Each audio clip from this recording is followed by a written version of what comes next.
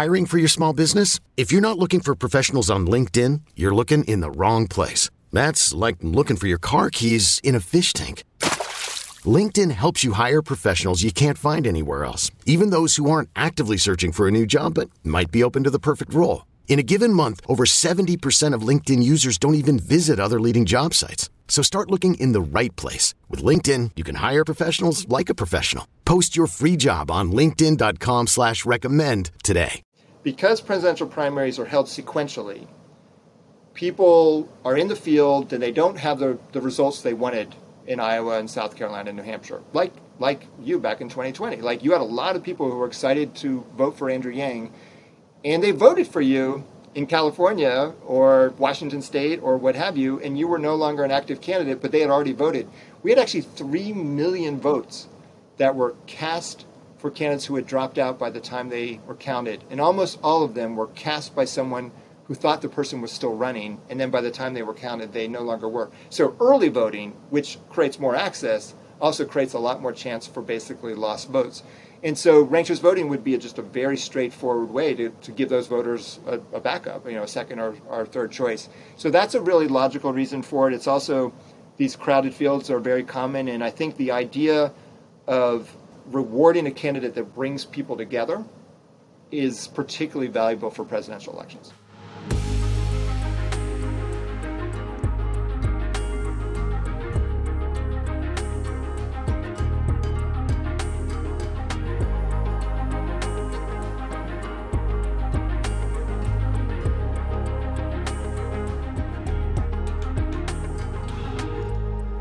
It is my pleasure to welcome the co-founder, president, and CEO of FairVote, Mr. Ranked Choice Voting himself, Rob Ritchie. Welcome, Rob.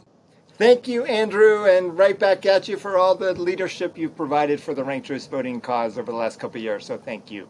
It's awfully generous because you've been at this since way before RCV was cool, not to put pressure on you, but you co-founded FairVote 30 years ago, is that right?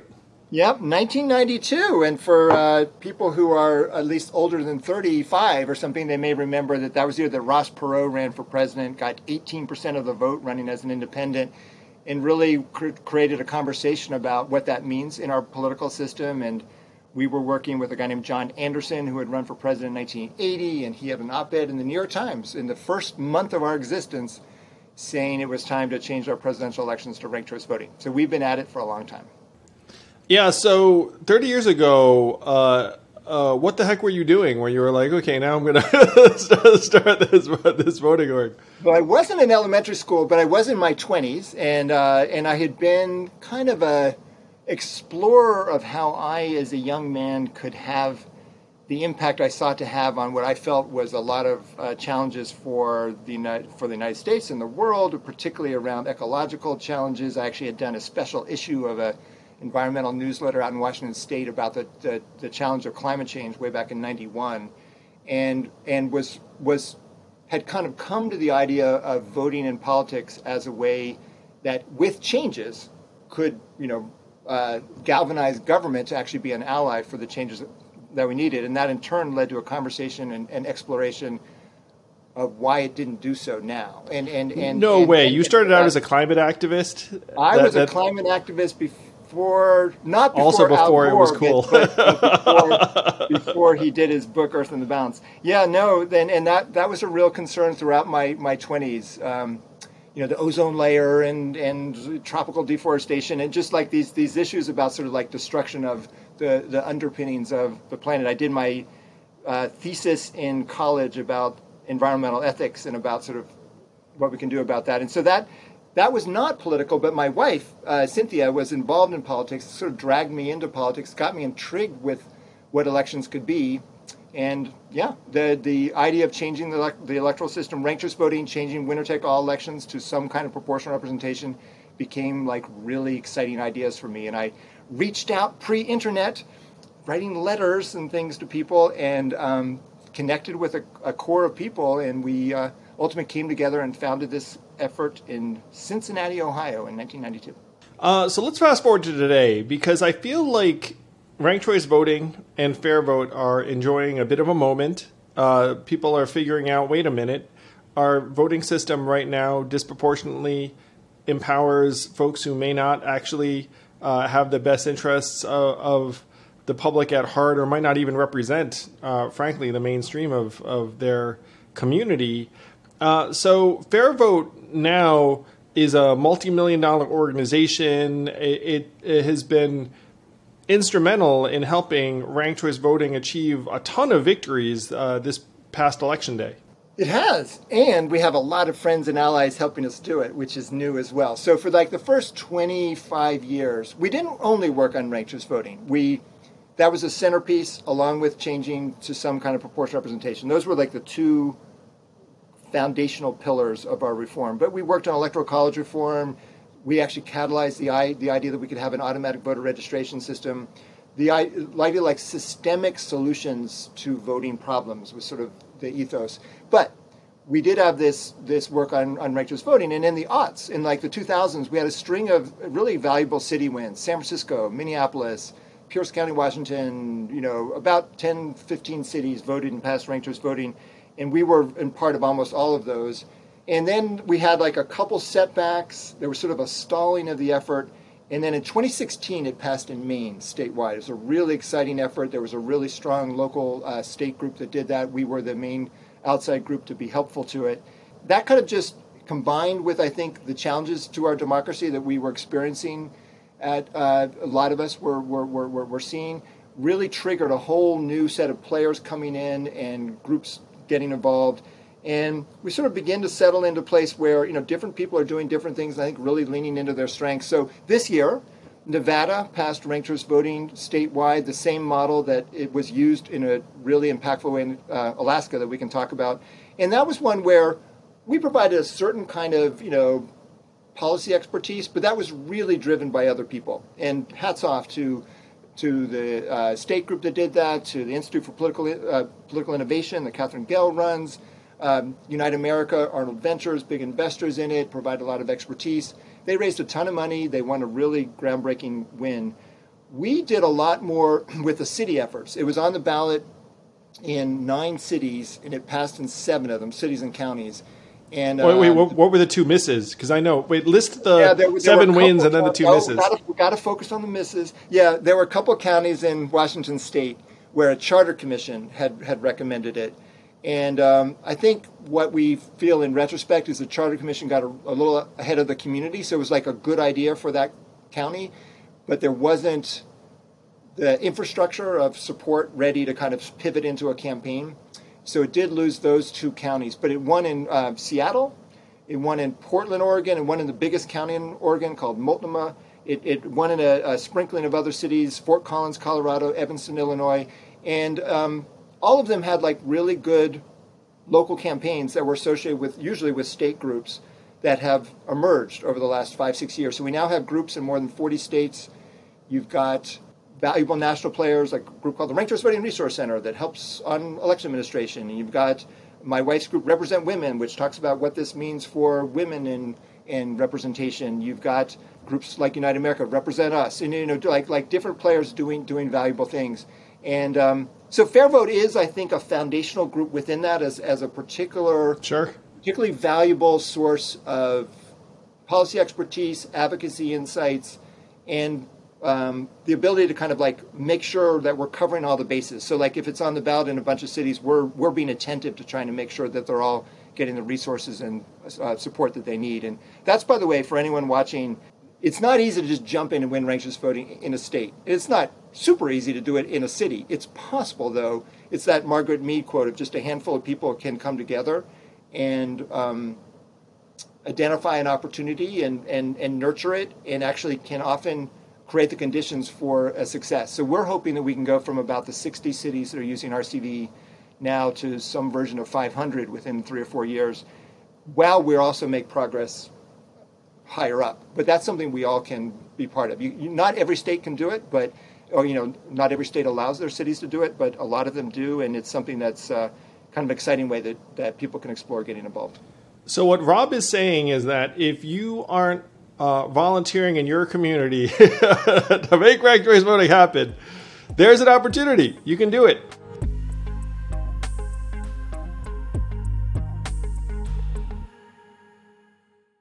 This podcast is sponsored by Helix Sleep. I've always been a mattress guy because I figured if I'm going to do something for up to 8 hours, maybe I should do it right.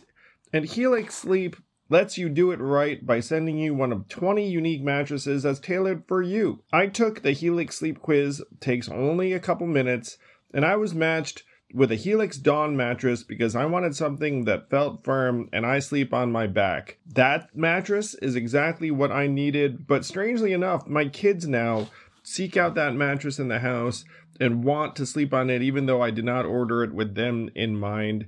If you have a high quality mattress, it is a game changer, a huge difference maker.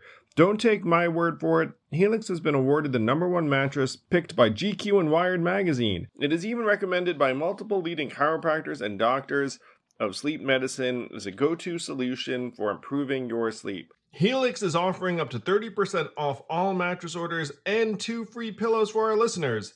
Go to helixsleep.com/yang. That's helixsleep.com/yang. This is their best offer yet, and it won't last long. With Helix, better sleep starts now.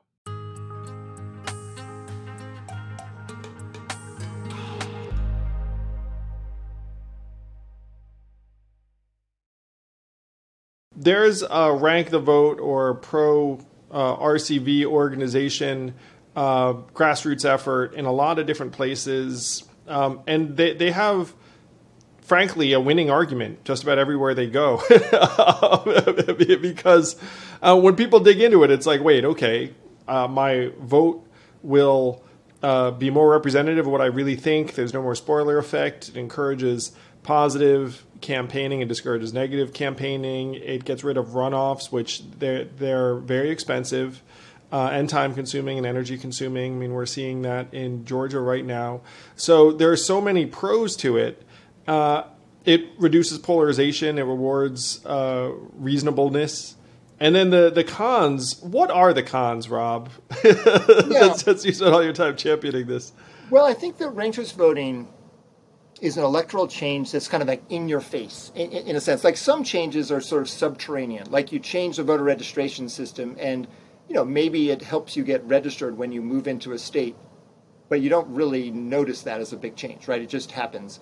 And you can look at redistricting, and the lines are drawn differently in a fairer way, and you might experience it being different, but sort of indirectly. Like it's not like you see the lines carved out on the landscape or something. Ranked choice voting, the ballot is different. Like you suddenly are doing something quite different. You're being able to rank, which, by the way, is quite empowering. You're no longer limited to just a single tick on the box, right? You're say, here's my first choice, and hey, I have a second choice. Here's my third choice.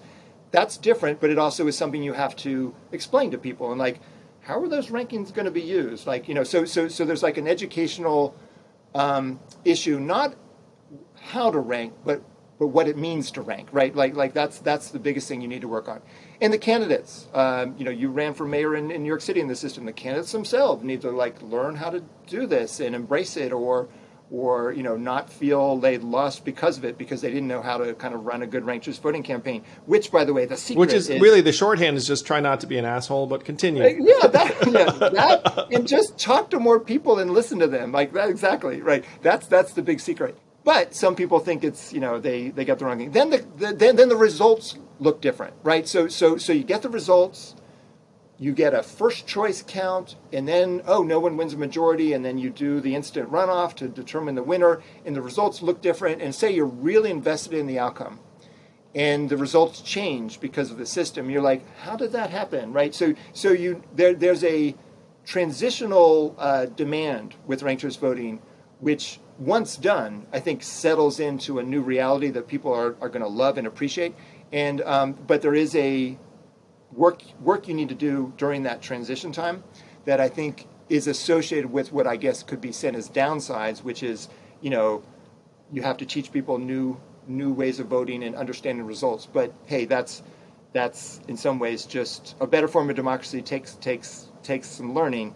And it's very intuitive, Rob. I mean, one of the jokes I tell is that I've got 2 boys who are 10 and 7, and they can rank their favorites 1, 2, 3 pretty straightforwardly. And so when I was in Nevada, voters were getting text messages that frankly struck me as kind of scare tactics, where they're like, vote no on 3 because it's going to be too confusing and cumbersome. Right. like that's like the main argument. Yeah, no, yeah, it's confusing and cumbersome. And then also a transitional thing is we have a very inertia-oriented electoral sort of election equipment regime, right? So when so we have, like, here we are in the United States of America, like cutting-edge technology, all kinds of things that are really, moving us forward. And the way we actually count ballots on machines is sort of this stodgy, regulated, poorly administered.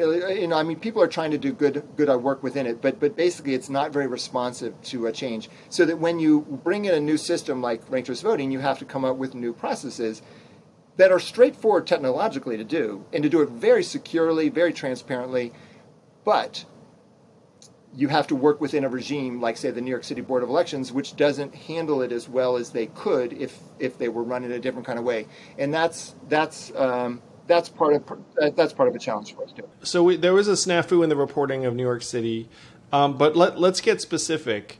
So what proportion of these cities or districts that adopt ranked choice voting need new machines? Like, can their current machines actually read a ranked ballot? Yeah, and that wasn't true for much of our history, right? So we would get the political cell. Like, people say, that's a great idea. Let's do this, right? And so way in the late 90s, we had statewide conversations going on in Alaska, New Mexico, and Vermont, but their machines couldn't do it at that time. So then you say, it's a great idea. Oh, and the price tag's going to be you have to get new voting equipment, and that would sort of squash the interest. So then you just had to plow ahead, get your opening wins, get that inertia-bound regime to start changing. And now almost every voting equipment can do ranked choice voting in some form or another. Some can do it really well.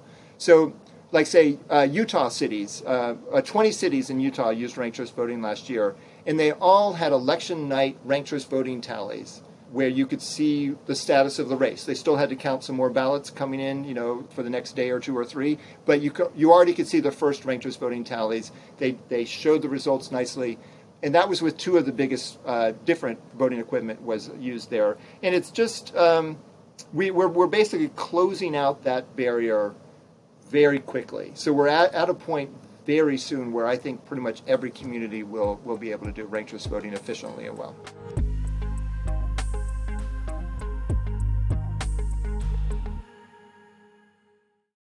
This podcast is sponsored by ExpressVPN. A few decades ago, private citizens used to be largely that. Private. What's changed? The internet. Think about everything you browsed, searched for, watched, or tweeted. Now imagine all of that data being crawled through, collected, and aggregated by third parties into a permanent public record. Your record. Having your private life exposed for others to see was once something only celebrities worried about. But in an era where everyone is online, everyone is a public figure. To keep my data private when I go online, I turn to ExpressVPN. Do you know there are hundreds of data brokers out there whose sole business is to buy and sell our data? The worst part is you don't know what they're doing. You don't get to have your say. That's why I use ExpressVPN. Just hit one button and then your internet connection gets rerouted through an encrypted server. No one can see your IP address. You're completely in your own private internet. Every time I turn ExpressVPN on, I'm given a random IP address shared by other ExpressVPN customers. That makes it harder for third parties to track me and harvest my data. No matter what device you're on, you just hit one button and you get your own protected connection. So if, like me, you believe that your data is your business, secure yourself with the #1 rated VPN on the market. Visit expressvpn.com/yang and get 3 extra months for free. That's expressvpn.com/yang. Go to expressvpn.com/yang to learn more.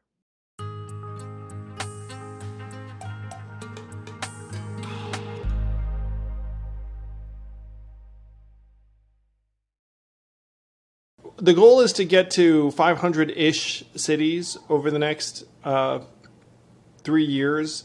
I think 500 cities. We like 10 statewide uses of ranked choice voting. Ooh, I like that. And conversations in Congress. Those are our 3 big kind of advocacy-oriented goals, like serious conversations in Congress. So you mentioned Alaska earlier. So Maine makes a change in 2016. Alaska makes a change in 2020, which means that this was the first cycle.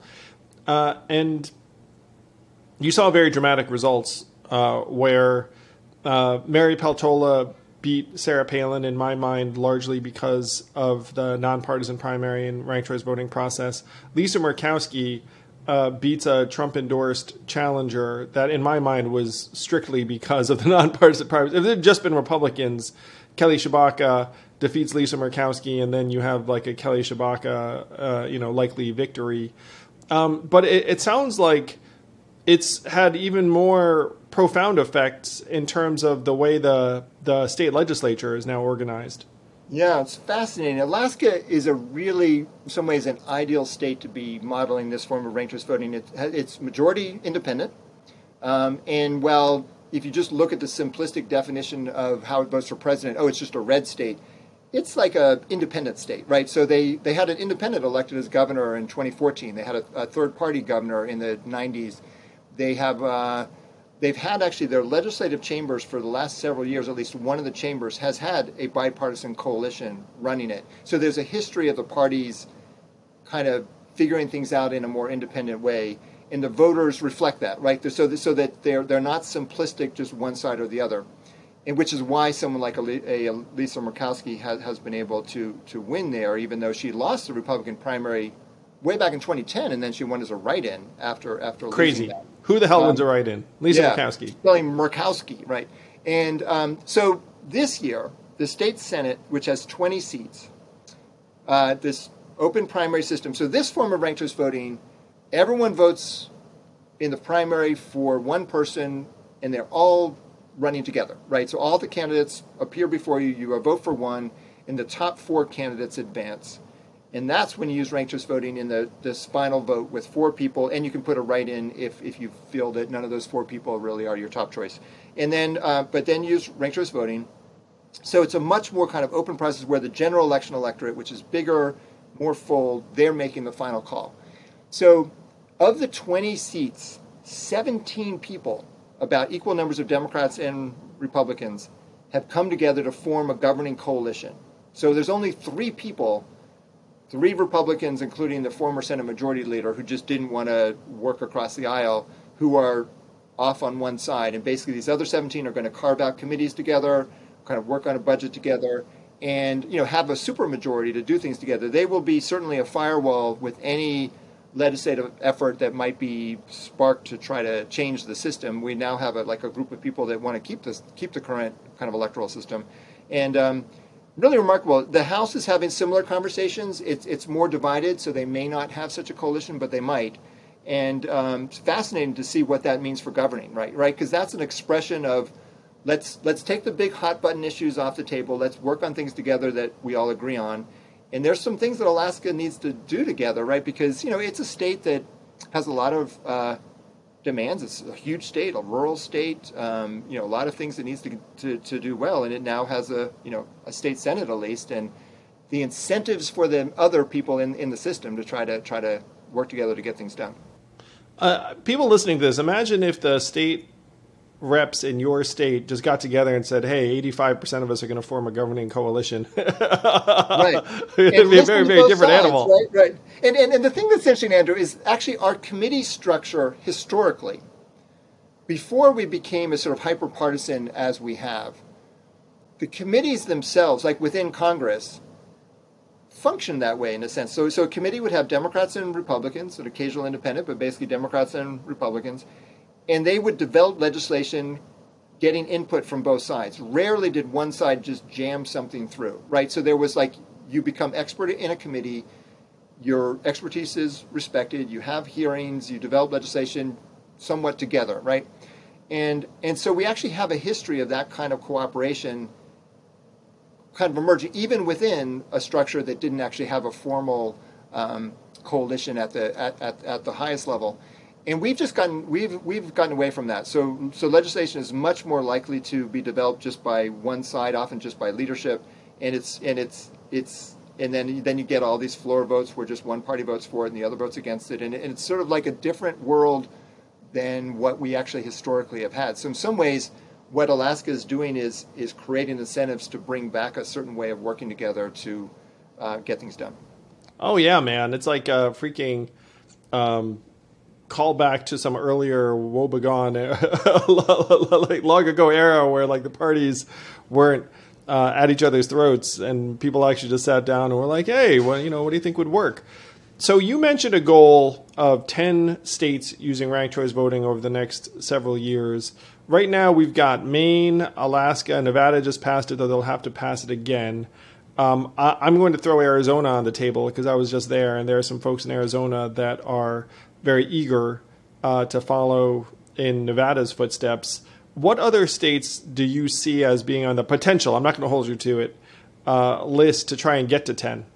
Well, here's the caveat to what I was saying. I think we get to 10 by not only winning sweeping victories. Basically, there are narrower victories that one can do. You obviously ran for president as a Democrat. You experienced a very crowded field in that Democratic field. 4 states that year, the party themselves, the Democratic Party, ran their own contests and used ranked choice voting ballots for that. That was Kansas, Alaska, Wyoming, and Hawaii. So those states did ranked choice voting contests. Now, Maine has now voted to pass ranked choice voting for presidential primaries. Maine does it for everything now, or all federal races. But that was a state legislative action to add it to presidential primaries. And so we'd like to see several more states move toward using ranked choice voting for presidential primaries as an important, logical, helpful way to use ranked choice voting, and that could be several states. And there's that conversation's happening in several of them.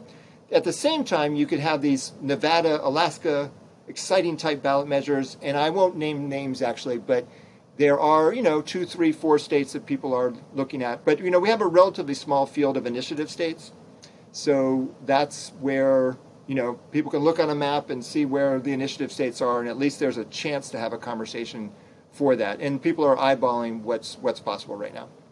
Well, one state that's a legislative state where it's very much front and center now is Connecticut, because Governor Ned Lamont came out and said, I'm for ranked choice voting. And so now we're going to see what the bill looks like. Exactly. The Forward Party folks in Connecticut are trying to make sure, frankly, it passes. Yeah, no, that was super exciting, and it's a way that third parties can really, create a conversation, and they certainly did in Connecticut, and I think it's an actionable follow-up to get some progress toward ranked choice voting. Now, whether it's all the way or whether it's, say, just as a start for something like presidential primaries, we'll have to see. But that's, in some ways, getting a first step is actually huge because you then get the state having it in place. So Maine used ranked choice voting at first for all primaries for state and congressional office, and then the general election for Congress, but it didn't use it for president. They had one use of it in 2018, and the legislature said, wow, that worked pretty well. And then they passed it for presidential elections, both general and, so once you get a proof of concept, you have a greater option and opportunity to take it to the next level. Yeah, that's one reason I'd love having it pass in cities, because as soon as a city uses it, then it demystifies it. Everyone loves it. It's easy, and everyone's like, okay, especially if it's a big city in a state. And then when the state then is considering it, you've got, frankly, a lot of people who are just totally used to it and just say like, obviously, we should be using ranked choice voting.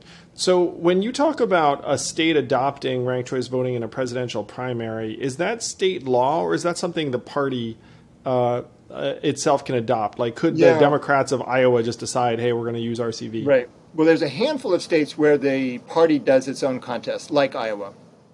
And, of course, Iowa had a little bit of challenge back in 2020 under the DNC regime.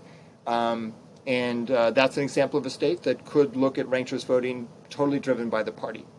But that's only a handful of states. So most states, basically there's 43 states where it has to be done by state legislature, and then the party has to agree to use it. So there's kind of like a dance between party and state. And but I think if a state passes a law to set it up, the parties are likely to use it because it really does. It's better for them. It's better. They get a better nominee. They make more votes count. I'll give you a specific example of why it's catching on for presidential primaries. Is because presidential primaries are held sequentially, people are in the field and they don't have the results they wanted in Iowa and South Carolina and New Hampshire. Like you back in 2020. Like, you had a lot of people who were excited to vote for Andrew Yang, and they voted for you in California or Washington State or what have you, and you were no longer an active candidate, but they had already voted. We had actually 3 million votes that were cast for candidates who had dropped out by the time they were counted. And almost all of them were cast by someone who thought the person was still running, and then by the time they were counted, they no longer were. So early voting, which creates more access, also creates a lot more chance for basically lost votes. And so ranked choice voting would be just a very straightforward way to give those voters a backup, a second or third choice. So that's a really logical reason for it. It's also, these crowded fields are very common, and I think the idea of rewarding a candidate that brings people together is particularly valuable for presidential elections.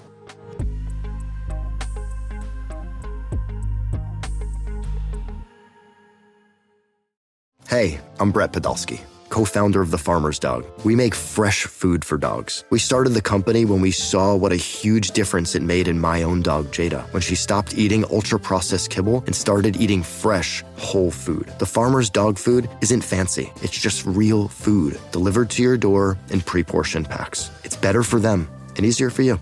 Get 50% off your first box at thefarmersdog.com/podcast. That's thefarmersdog.com/podcast. So it sounds like it's up for state law in most of these cases. You embarked on this journey 30 years ago thinking, hey, we should run presidential elections via ranked choice voting. What are the steps we would need to take? Because I've been saying for a while, we could be staring at a Trump-Biden rematch, and a lot of Americans would look up saying, like, hey, like, what are my other choices? And then the major counter-argument right now is like, oh, if anyone else runs, it's going to spoil it for one party or the other, Ralph Nader effect, et cetera, et cetera. So what do we need to do to actually make it so Americans could have multiple choices in a presidential election? Well, so we talked about the presidential primaries. For the general election, currently, that's all done state by state. Right, so Maine now uses ranked choice voting for president. So in Maine, in 2020, people ranked candidates, and there was like a Green Party candidate, there was a Libertarian candidate, and Joe Biden actually got more than half the votes, so the ballot didn't need to kind of kick in to the second choices, but those people could vote for the Green and Libertarian and not worry about the quote-unquote spoiler effect. So that's something that each state can do on its own, just using ranked choice voting within the state. There is fun ideas. In fact, I wrote a long article for the Harvard Law and Policy Journal about how you could combine state action on ranked choice voting with state action toward the National Popular Vote Interstate Compact plan that is established as a way to effectively have states unite to create a national popular vote for president. And they actually could build ranked choice voting on top of that. And there's sort of laid that out. But that's a way that you effectively could actually have a state-driven process that allows states to be part of a national popular vote for president. If we ever want a truly united states of America election, we would need a constitutional amendment to kind of lock in that we'll have a national popular vote. And that would be the time to have a conversation about how to have the method of election for president as we change the Constitution. You can do it with the National Popular Vote Plan, sort of state by state, or you could sort of do a kind of this constitutional change, which is I don't think we're very close to doing, but that's where you theoretically could do it. One thing that's interesting when you look at all the presidential elections around the world, and a lot of countries have prime ministers who come out of the legislature, but there are a number of states, or countries rather, that vote directly for president. Pretty much all of them do require a majority, and most of them do a runoff election. But like, say, Ireland has ranked choice voting for president, and but that idea of upholding majority rule that you should get at least half the votes to become the chief executive is a general principle that's out there, and I think that conversation is an important one for us to have, and partly why we should have ranked choice voting state by state for governors as well, right? It's like we should make sure that the folks who are, in that important position of power have done the work necessary to earn majority support. Yeah, who the heck wants someone who didn't get 50% of the vote? You know what I mean? That's one of the reasons why Maine adopted it, is that you had Governor LePage win without 50% of the vote, and they looked around and said, well, that's not cool. Yeah, they had actually 3 consecutive governors, 1 Democrat, 1 Republican, and 1 independent. So conveniently, like, each side got a chance to win with less than 40%, right? So They were winning like 38, 36, or whatever. And at least one of those pretty definitively would not have won in a head-to-head contest. And that created a conversation. So it wasn't surprising that Maine was the first state to pass it. So it sounds like for the presidential, you have this constitutional amendment approach for a national election, or just you get a bunch of states on board. So it's already in effect in Maine. And so if you had enough states adopt it, and certainly I'm very, very excited about the state-by-state approach. One thing I do want to get into for a minute is how the heck Connecticut's governor wound up endorsing ranked choice voting. So I tell jokes about this, Rob. I said, like, did he just wake up and say, oh, this is a good idea? Of course not. I mean, that's not the way political figures make these sorts of decisions. He made the decision because he wanted to win his race against a Republican, and they realized that there was a ballot line called the Griebel-Frank for Connecticut line that their consultant said was worth about 3% in the general election, whoever was endorsed by the Griebel-Frank party. And so how the heck did the Griebel-Frank party get that ballot line in Connecticut? Because they ran for governor in 2018 and got 4% of the vote, which is above a threshold to get this ballot line. Now, Connecticut is a fusion voting state, which means that you can have another party have its line. But the same kind of political calculation could apply in any state where it became a winning issue, where if you knew that you were going to get even 2 or 3% of voters to vote for you because you endorsed ranked choice voting. In Connecticut, both the Democratic and the Republican candidates for governor wound up endorsing it because they were just trying to win. So one of the things that Connecticut demonstrates is that if you have a political interest in being for these reforms, then it can become a winning issue. Yeah, no, it was really intriguing and exciting, and I think shows the value of having priorities, essentially, right? You know, and the leverage that comes with that, right? So that if any group of people can prioritize an issue such that they can say, we are going to prioritize this and our votes are going to reflect it, if it's a good idea or a reasonable idea, you can find people to listen to, because they are, you know, even though we don't have ranked choice voting, like Governor Lamont was in essentially functionally a head-to-head race, and needed to figure out how to win a majority, and he needed to kind of like get up to over 50%, and then where you start saying, hey, I'm only 4%, but I'm part of your 50%. You should listen to what I care about, and that's sort of part of what a good elected official, a good candidate needs to always be doing, right? Is like essentially thinking of these voters as they have a myriad of interests, but I'm willing to kind of like be a coalitional candidate, bringing them together. And that's what politics really often is, and it's okay to be that way. And I think the Connecticut example is just a really clear dramatization of that. All right, Rob, so here's an idea where we do it nationwide. Check it out. The 2020 presidential election gets decided by maybe 70,000 votes in 4 states, and the 2024 race will probably be similar. So the 4 swing states that everyone knows are going to be very, very close are Nevada, Arizona, Georgia, and Wisconsin. Those things are probably going to be within 1%. And then if you were to expand it a little bit to 2%, you end up including Pennsylvania and Michigan. Right. So which is not very many, by the way. It shows how messed up our system is. 44 states, you're baked. 6 states, maybe might swing one direction or another, so they have all the power and the political ads. They can look forward to that. But let's imagine that you got a coalition of, let's say 500,000 independents or swing voters in those 6 states to say we are going to back whichever presidential candidate comes out for nonpartisan primaries and ranked choice voting And maybe let's throw it in there, the Fair Representation Act, which you and I can talk about. Yeah. You could get this fulcrum, because our country is so polarized and our system is so dumb, honestly, you could make it a winning issue in the 2024 presidential race between the two major parties. Call it 5 and 6, which just stands for 5% in 6 swing states. What do you think?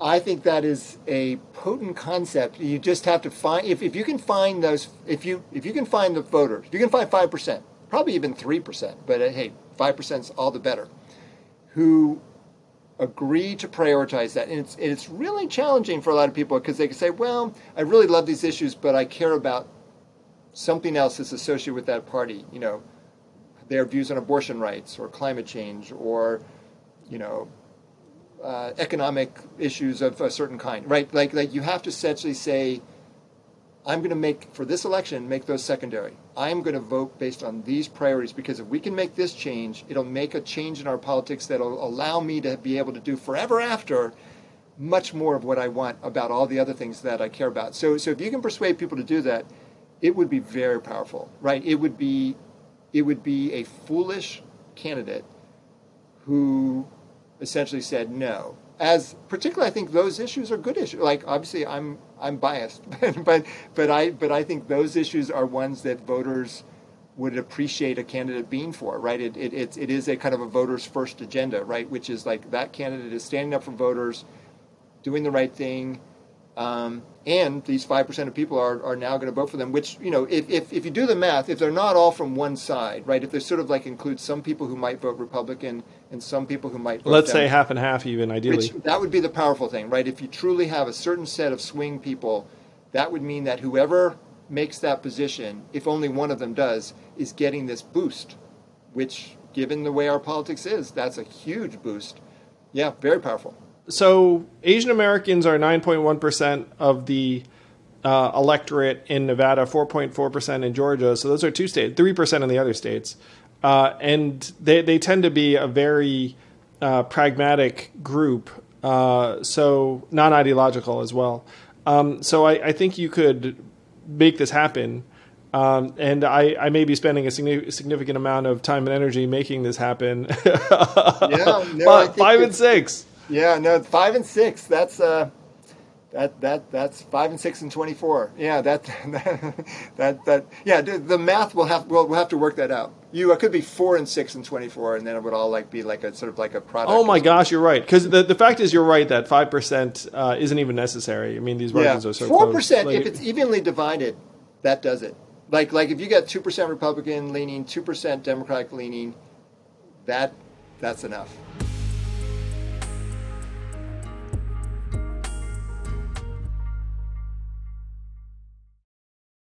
I'm Sandra, and I'm just the professional your small business was looking for. But you didn't hire me because you didn't use LinkedIn Jobs. LinkedIn has professionals you can't find anywhere else, including those who aren't actively looking for a new job, but might be open to the perfect role, like me. In a given month, over 70% of LinkedIn users don't visit other leading job sites. So if you're not looking on LinkedIn, you'll miss out on great candidates like Sandra. Start hiring professionals like a professional. Post your free job on linkedin.com/recommend today. So right now, people are looking around saying, okay, our democracy is not functioning so well. Congress has a satisfaction rate of 22% last I checked. But you have these single-member districts, and that even if you were to open it up via ranked choice voting, the fact is a lot of the time you'd still wind up with a Democrat or Republican winning. But there is a way to a more actually representative system, and it's a bill sitting in Congress right now. It's called the Fair Representation Act, and Rob and FairVote have been all for it. Yeah, no, it is a truly exciting idea. Statutory, just an act of Congress, but it is something that Congress has the right to do under the Constitution. They have control of time, place, and manner of congressional elections.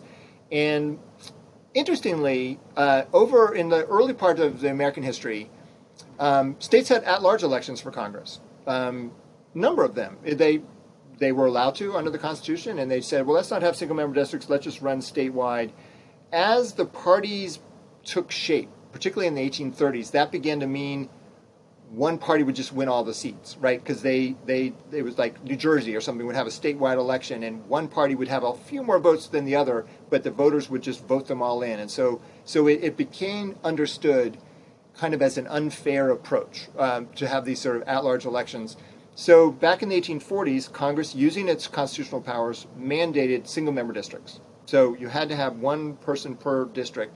And interestingly, that was just at the time when the very first books literally were coming out to say, hey, there's different ways of having elections. You can use different approaches. And there's a kind of a whole family of systems that are generally called proportional representation. But it's sort of a loose term that describes basically something where one side doesn't win all. There's some way for more of us to have access to representation. And there's a whole range of ways to do it. As other countries, just in the latter part of the 1800s, were sort of starting to establish their systems, they were aware of this thinking and different models, and almost all of them actually didn't use winner-take-all single-member districts. They used some kind of system which wasn't one side winning all. Because when you think about what a representative legislature should be, sort of like antithetical to representation to have a whole lot of people not get representation. And we have had a conversation at the city level. There are actually a number of communities in the United States that don't use winner-take-all elections. And there are these systems. There's a system called cumulative voting, which is used in a bunch of Texas cities and a few ones in Alabama and so on. There's others. There's this one that's based on ranked choice voting. Actually just passed on the ballot in Portland, Oregon. So Portland, Oregon is now moving to this system and will use it in 2024. And in the Portland system, rather than having one person represent each neighborhood, they'll have sort of somewhat bigger districts, and they'll have 3 people. So you have more than one representative, but it's not winner take all, so that you rank the candidates like a typical ranked choice ballot, and then your goal is to use that ranked choice ballot to have as many people as possible help elect someone. The math of it works out that about 3/4 of people can reliably elect their favorite candidate or one of their favorite candidates in every such election. And you apply that math to Congress. So if we could do this at a congressional level, so Congress has the power, and the Fair Representation Act would be an expression of how to do this. Establishing districts of like 3 or 4, maybe up to 5 seats. That's the current way that the bill is set up. You would rank the candidates just like you do in Alaska and Maine, but the tally would be adjusted to basically try to have as many people as possible help elect someone.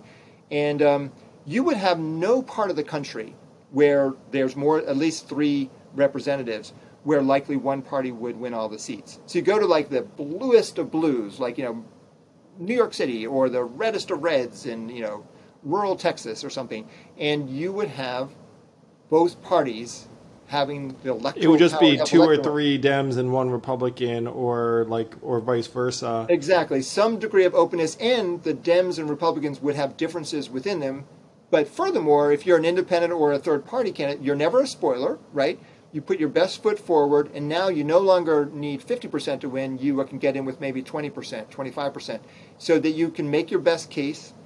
You can try to win with that percentage, and if you don't win, your second choices matter, and they all know that, right? And all the candidates have to be nimble and building coalitions, and so it just would mean that you'd have an elected body that has shared representation, shared interests in actually serving their constituents together. When they retreat to their party caucuses, the whole country stays in the room. And it's just a different way of doing politics that is within statutory reach. And that's, if we could add that to our mix, I think we would do so much for Congress. And by the way, create a whole pool of candidates who could run for Senate having better reflected the spectrum and often run statewide. Yeah. Our current system is so underrepresentative when, essentially, if you're in a red state, let's call it Missouri for fun. Missouri is still probably, has like millions of Democrats. They're just nowhere to be found in the officials. They said to Washington. So the Fair Representation Act would allow for actual representation. And it would allow for different perspectives and probably some minor parties to break through.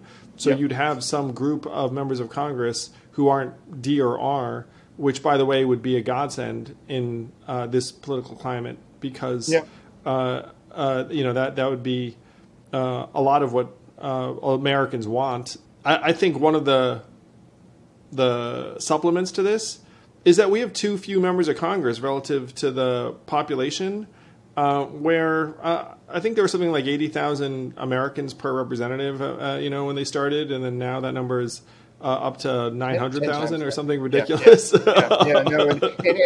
we used to change the size of the House every 10 years, without exception. Then in 1910, they didn't do it.